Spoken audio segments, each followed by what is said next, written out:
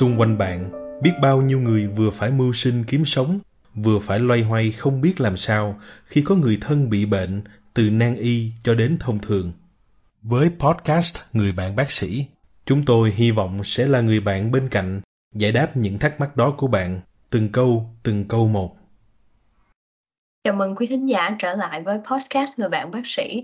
Trong podcast ngày hôm nay chúng ta sẽ thảo luận về bệnh lý của tuyến giáp, đặc biệt là bệnh rối loạn chức năng tuyến giáp. Và chúng ta sẽ nói chuyện với bác sĩ Nguyễn Thị Cẩm Hà, là bác sĩ chuyên về nội tiết và đang làm việc ở Houston, Texas. Xin chào bác sĩ Hà. Xin chào Ngọc và xin chào quý khán thính giả của chương trình Người bạn bác sĩ. Mình rất là vui và hân hạnh được tham gia podcast kỳ này, và mình hy vọng là những cái kiến thức mà mình chia sẻ có thể giúp ích được cho các bạn. Cảm ơn bác sĩ Hà. Thì xin bác sĩ Hà cho quý thính giả biết về các chức năng quan trọng của tuyến giáp và thế nào là rối loạn chức năng tuyến giáp ạ? Tuyến giáp là một tuyến nội tiết nằm ở vùng cổ, và tuyến giáp là một cái tuyến rất là quan trọng, tạo ra những hormone có cái tính ảnh hưởng rất là rộng lớn và sâu sắc đến chức năng của gần như tất cả những cơ quan, tất cả những tế bào trong cơ thể của chúng ta. Và chức năng tuyến giáp rất là quan trọng từ lúc mà mẹ là một em bé trong bụng mẹ. Ngay lúc đó là tuyến giáp đã giúp cho sự phát triển não bộ và tất cả các cơ quan, cho đến khi những cái năm đầu đời, và khi mà chúng ta lớn, trưởng thành thành người lớn, thì tuyến giáp lại có cái chức năng là điều hòa những cái hoạt động chuyển hóa trong toàn bộ cơ thể. Và hormone tuyến giáp á, bởi vì với những cái vai trò quan trọng như vậy, cho nên lúc nào nó cũng phải được tuần hoàn trong cơ thể, nên nó được dự trữ một số lượng lớn ở trong máu và trong tuyến giáp. Và đồng thời là đứng về mặt cơ chế bệnh học á, thì hormone tuyến giáp được điều hòa rất là chặt chẽ bởi những cái hệ thống hormone khác nhau. Nên nhiều khi chỉ một sự thay đổi nhỏ của những cái hormone hoặc những thay đổi khác trong cơ thể của mình là cũng ảnh hưởng lên cái chức năng của tuyến giáp. Cảm ơn bác sĩ Hà. Bác sĩ có thể cho biết những nguyên nhân thường gặp gây bệnh lý nhược giáp hoặc cường giáp được không ạ? Cảm ơn Ngọc. Trong những cái nguyên nhân rối loạn chức năng tuyến giáp thì có hai nhóm nguyên nhân lớn là cường giáp với nhược giáp. Bây giờ mình sẽ nói về cường giáp trước ha, bởi vì cường giáp thì thường bệnh lý nó hơi phức tạp hơn nhược giáp một chút về mặt cơ chế bệnh học cũng như là về cách điều trị. Thì cường giáp là một cái từ để chỉ một cái nhóm nhiều bệnh khác nhau. Nó gây ra cái việc là tăng cái hormone tuyến giáp quá mức trong cơ thể của mình. Những cái bệnh cường giáp mà hay gặp thì lại chia ra nhiều nhóm nhỏ. Nhóm đầu tiên là bệnh cường giáp do cái tuyến giáp mình nó tự sản sinh nhiều hormone hơn cần thiết. Một trong những cái bệnh thường gặp là bệnh Graves' disease, tiếng Việt mình gọi là bệnh bú Basedow. Ngoài ra những cái nguyên nhân khác mà gây ra cái tăng sản sinh hormone tuyến giáp tự thân có thể bao gồm là những cái nốt tuyến giáp mà nó tăng hoạt động quá mức. Có thể là một đơn nhân hoặc là nhiều nhân cũng có thể gây cái tình trạng này. Ngoài ra thì cường giáp còn có thể được gây ra bởi những cái tình trạng gọi là viêm tuyến giáp. Thì trong cái tình huống viêm tuyến giáp thì tuyến giáp bản thân nó không có tự tạo ra nhiều cái hormone hơn bình thường. Nhưng mà cái việc xảy ra là khi mà cái tuyến giáp nó bị viêm thì nó sẽ phóng thích ra những cái hormone tuyến giáp đã được dự trữ từ trước. Thì khi mà nó phóng thích ra không có theo một cái sự điều hòa như bình thường thì thay vì được phóng thích từ từ thì nó phóng thích ra ồ ạt trong máu, và dẫn đến là trong cùng một lúc thì cái nồng độ của hormone tuyến giáp nó rất là cao ở trong máu, và gây ra những cái triệu chứng cường giáp giống y như là những cái bệnh Basedow hoặc là nốt tuyến giáp mà có tăng sản xuất. Một nhóm nguyên nhân khác nữa thì hiếm hơn, đó là những cái trường hợp cường giáp do thuốc. Tức là có những cái thuốc điều trị khác nhau nó có thể ảnh hưởng lên cái chức năng chuyển hóa của tuyến giáp ở ngoại biên cũng như ở trung ương, và có thể gây ra cái việc là tăng sản xuất hormone tuyến giáp. Còn nhóm bệnh lớn thứ hai của tuyến giáp là bệnh nhược giáp. Thì bệnh nhược giáp khá là thường gặp. Theo những cái nghiên cứu mà trên người lớn ở Mỹ thì cái tỷ lệ của những cái người mà bị gọi là nhược giáp mà có triệu chứng rõ ràng luôn đó là từ khoảng 0,1 cho đến 2%. Nhưng mà trên thực tế lâm sàng thì có một cái dạng nhược giáp nữa gọi là nhược giáp cận lâm sàng, có nghĩa là bệnh nhân có thể không hoàn toàn có đầy đủ triệu chứng của nhược giáp, nhưng mà khi mà mình làm xét nghiệm máu thì mình thấy được cái sự bất thường trong cái kết quả hormone, và cái sự bất thường đó là nó cho mình biết là cái tuyến giáp không có hoạt động được như ý muốn. Thì cái tỷ lệ đó có thể lên tới 10% ở người lớn. Thì trong trong đa phần những cái trường hợp mà gây ra nhược giáp á, thì là do cái tuyến giáp nó bị viêm tự miễn hoặc là viêm tự miễn Hashimoto. Thì trong cái tình huống này á, cái việc xảy ra là cái tuyến giáp mình nó giống như nó bị viêm qua một cái thời gian rất là lâu, không chỉ là một ngày tháng mà có thể là nhiều năm. Và theo thời gian á, thì cái tuyến giáp nó tạo ra những cái mô sẹo và nó không sản sinh ra hormone tuyến giáp nữa.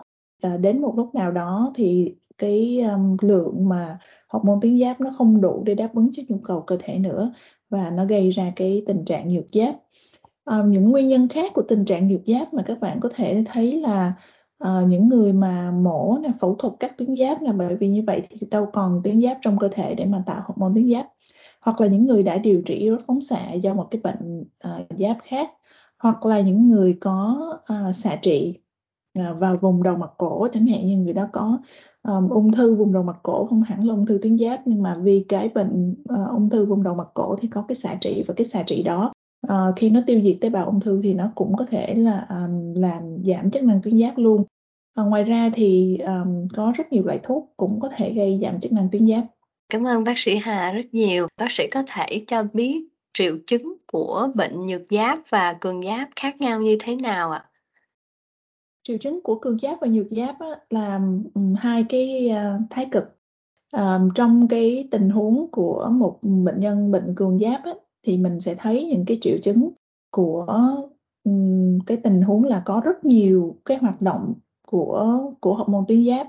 Ví dụ như trên tim mạch thì có thể gây tim đập nhanh, rối loạn nhịp, hồi hộp, đánh trống ngực, cao huyết áp. Trên da thì bởi vì nó tăng chuyển hóa mà, cho nên vùng da thì nhiều khi sẽ thấy chảy mồ hôi nhiều, tay chân run, và người bệnh có thể bị sụt cân.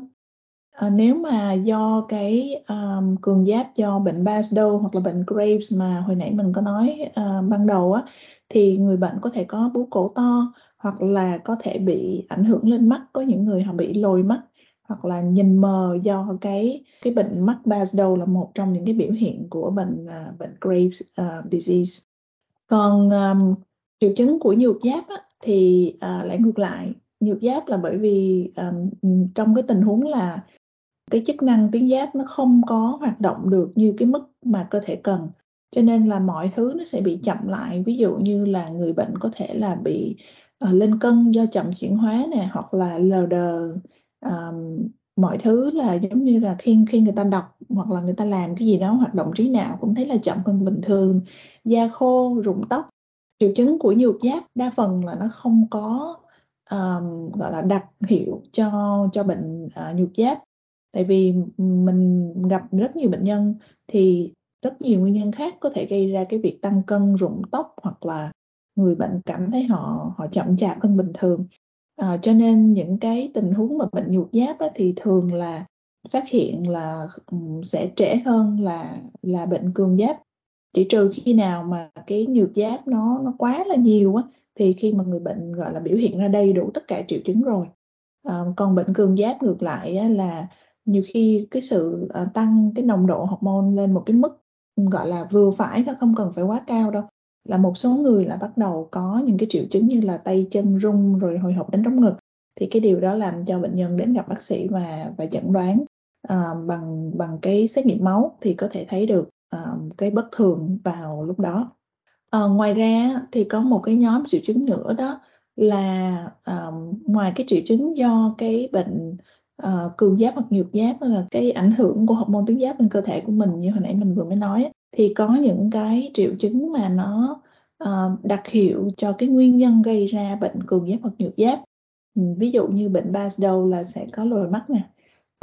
Còn một số tình huống khác, ví dụ như là bệnh nhân nhược giáp mà do Hashimoto là bệnh tự miễn á, thì bệnh nhân cũng có thể bị một số bệnh tự miễn khác, ví dụ như là họ bị bạch tạng thay đổi cái da, đốm trắng trên da, nhưng là các bạn có thể biết. Cho nên là cái triệu chứng của một cái bệnh nhược giáp hoặc cường giáp á, nó có thể cho mình biết những cái nguyên nhân khác mà có thể dẫn đến bệnh cường giáp hoặc nhược giáp nữa.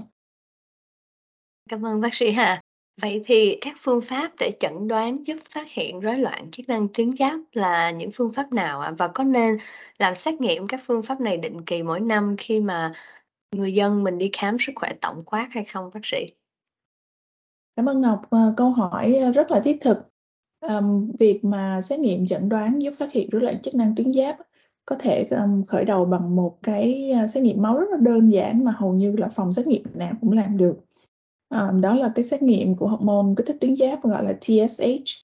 Thì hormone TSH là một cái hormone rất là nhạy. Khi mà có thay đổi những hormone tuyến giáp khác thì cái hormone TSH thường là cái hormone thay đổi rất là rõ vào đầu tiên. Cho nên không cần phải xét nghiệm rất là mắc tiền như là TSH hoặc là T3, T4 hoặc là T3, T4 tự do. Bởi vì mình thấy một số phòng khám là có thể xét nghiệm hết 4-5 cái như vậy. Thực tình thì trong gần như là hơn 90-95% trường hợp, chỉ cần một cái xét nghiệm đơn giản là TSH là đã đủ để tầm soát bệnh tuyến giáp rồi. Tùy cái kết quả của TSH là bình thường, bất thường, cao hay thấp, bác sĩ của bạn sẽ cho bạn biết là cái bước tiếp theo cần làm là gì.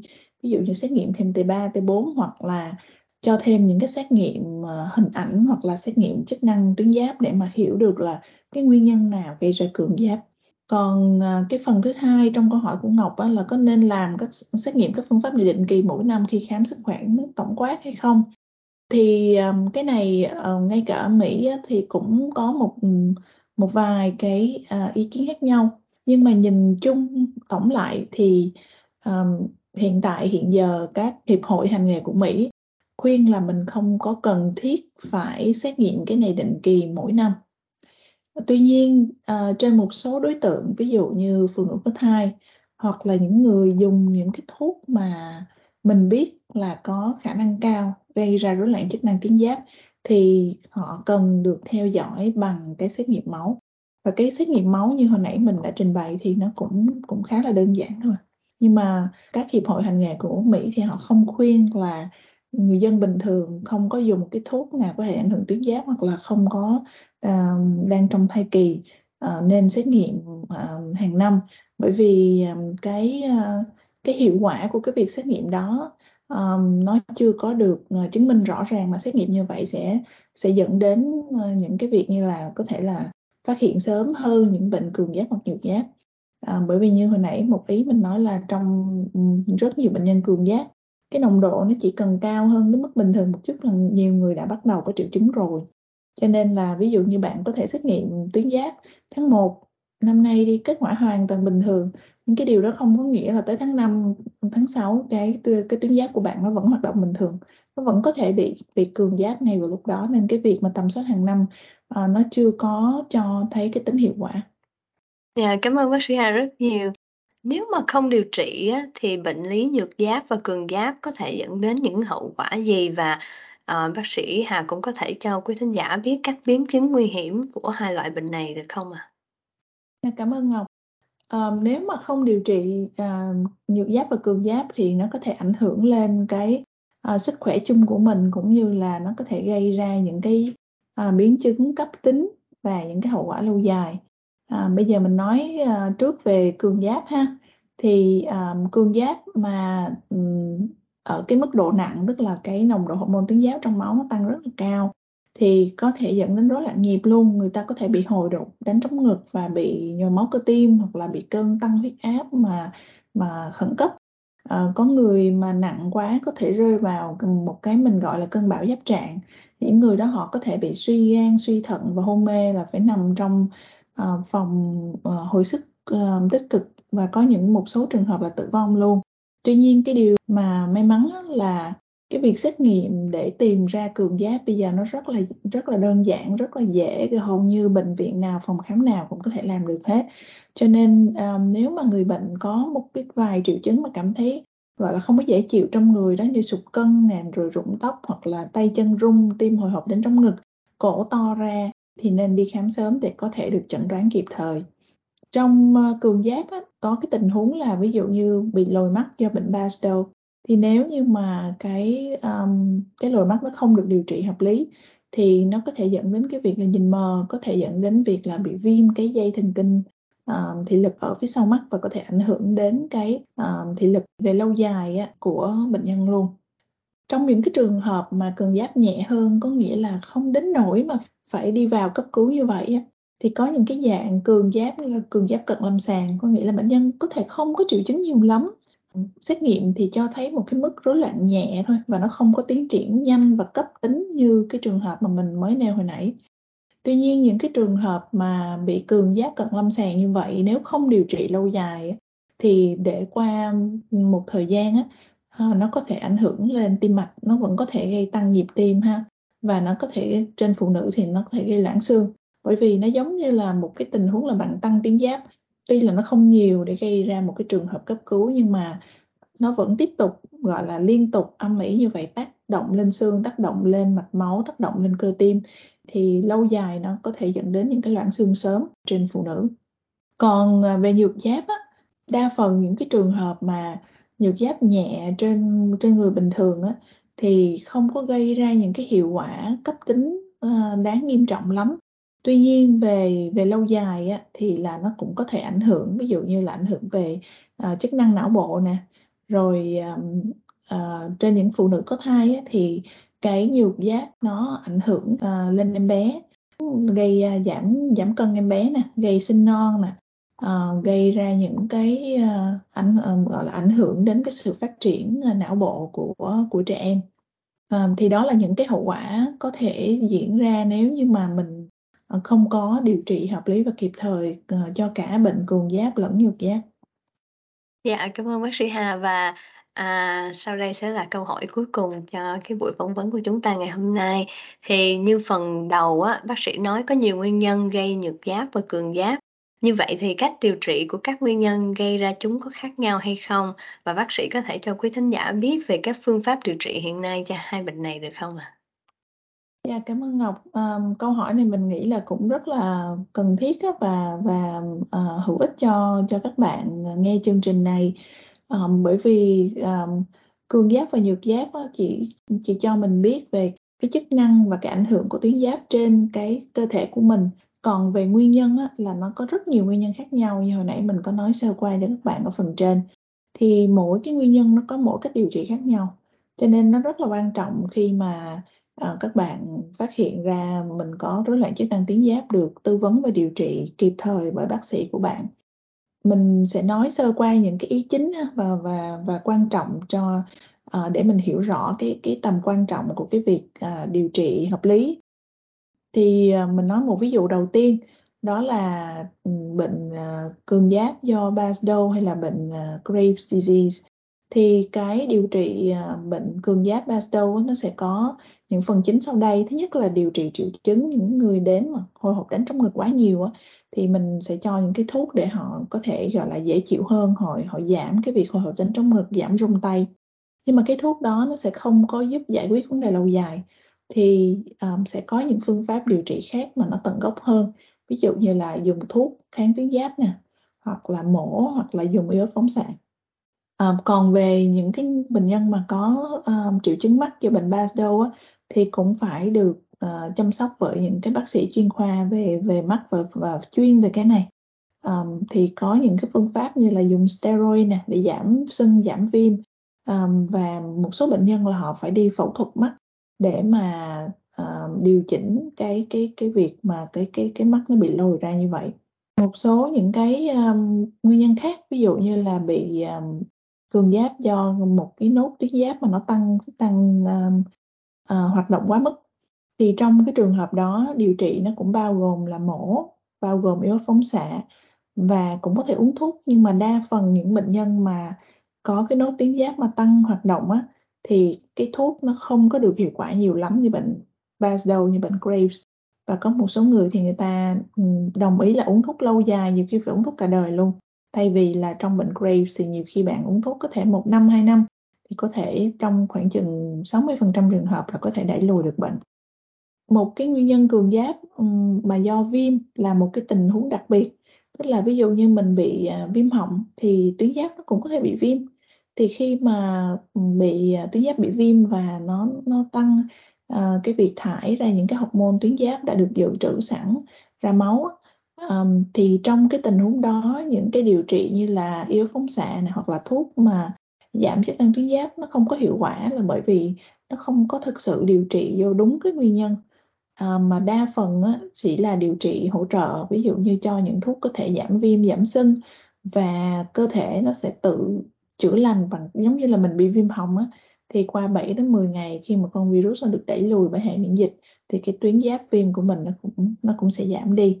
Trong cái tình huống đó thì chắc chắn là cái việc như chẳng hạn như mổ thì nó sẽ không có hiệu quả gì hết, bởi vì cái tuyến giáp nó viêm nó sẽ tự nó hết, không phải là do một cái tuyến giáp nó tự sản sinh ra hormone mà phải đi phẫu thuật.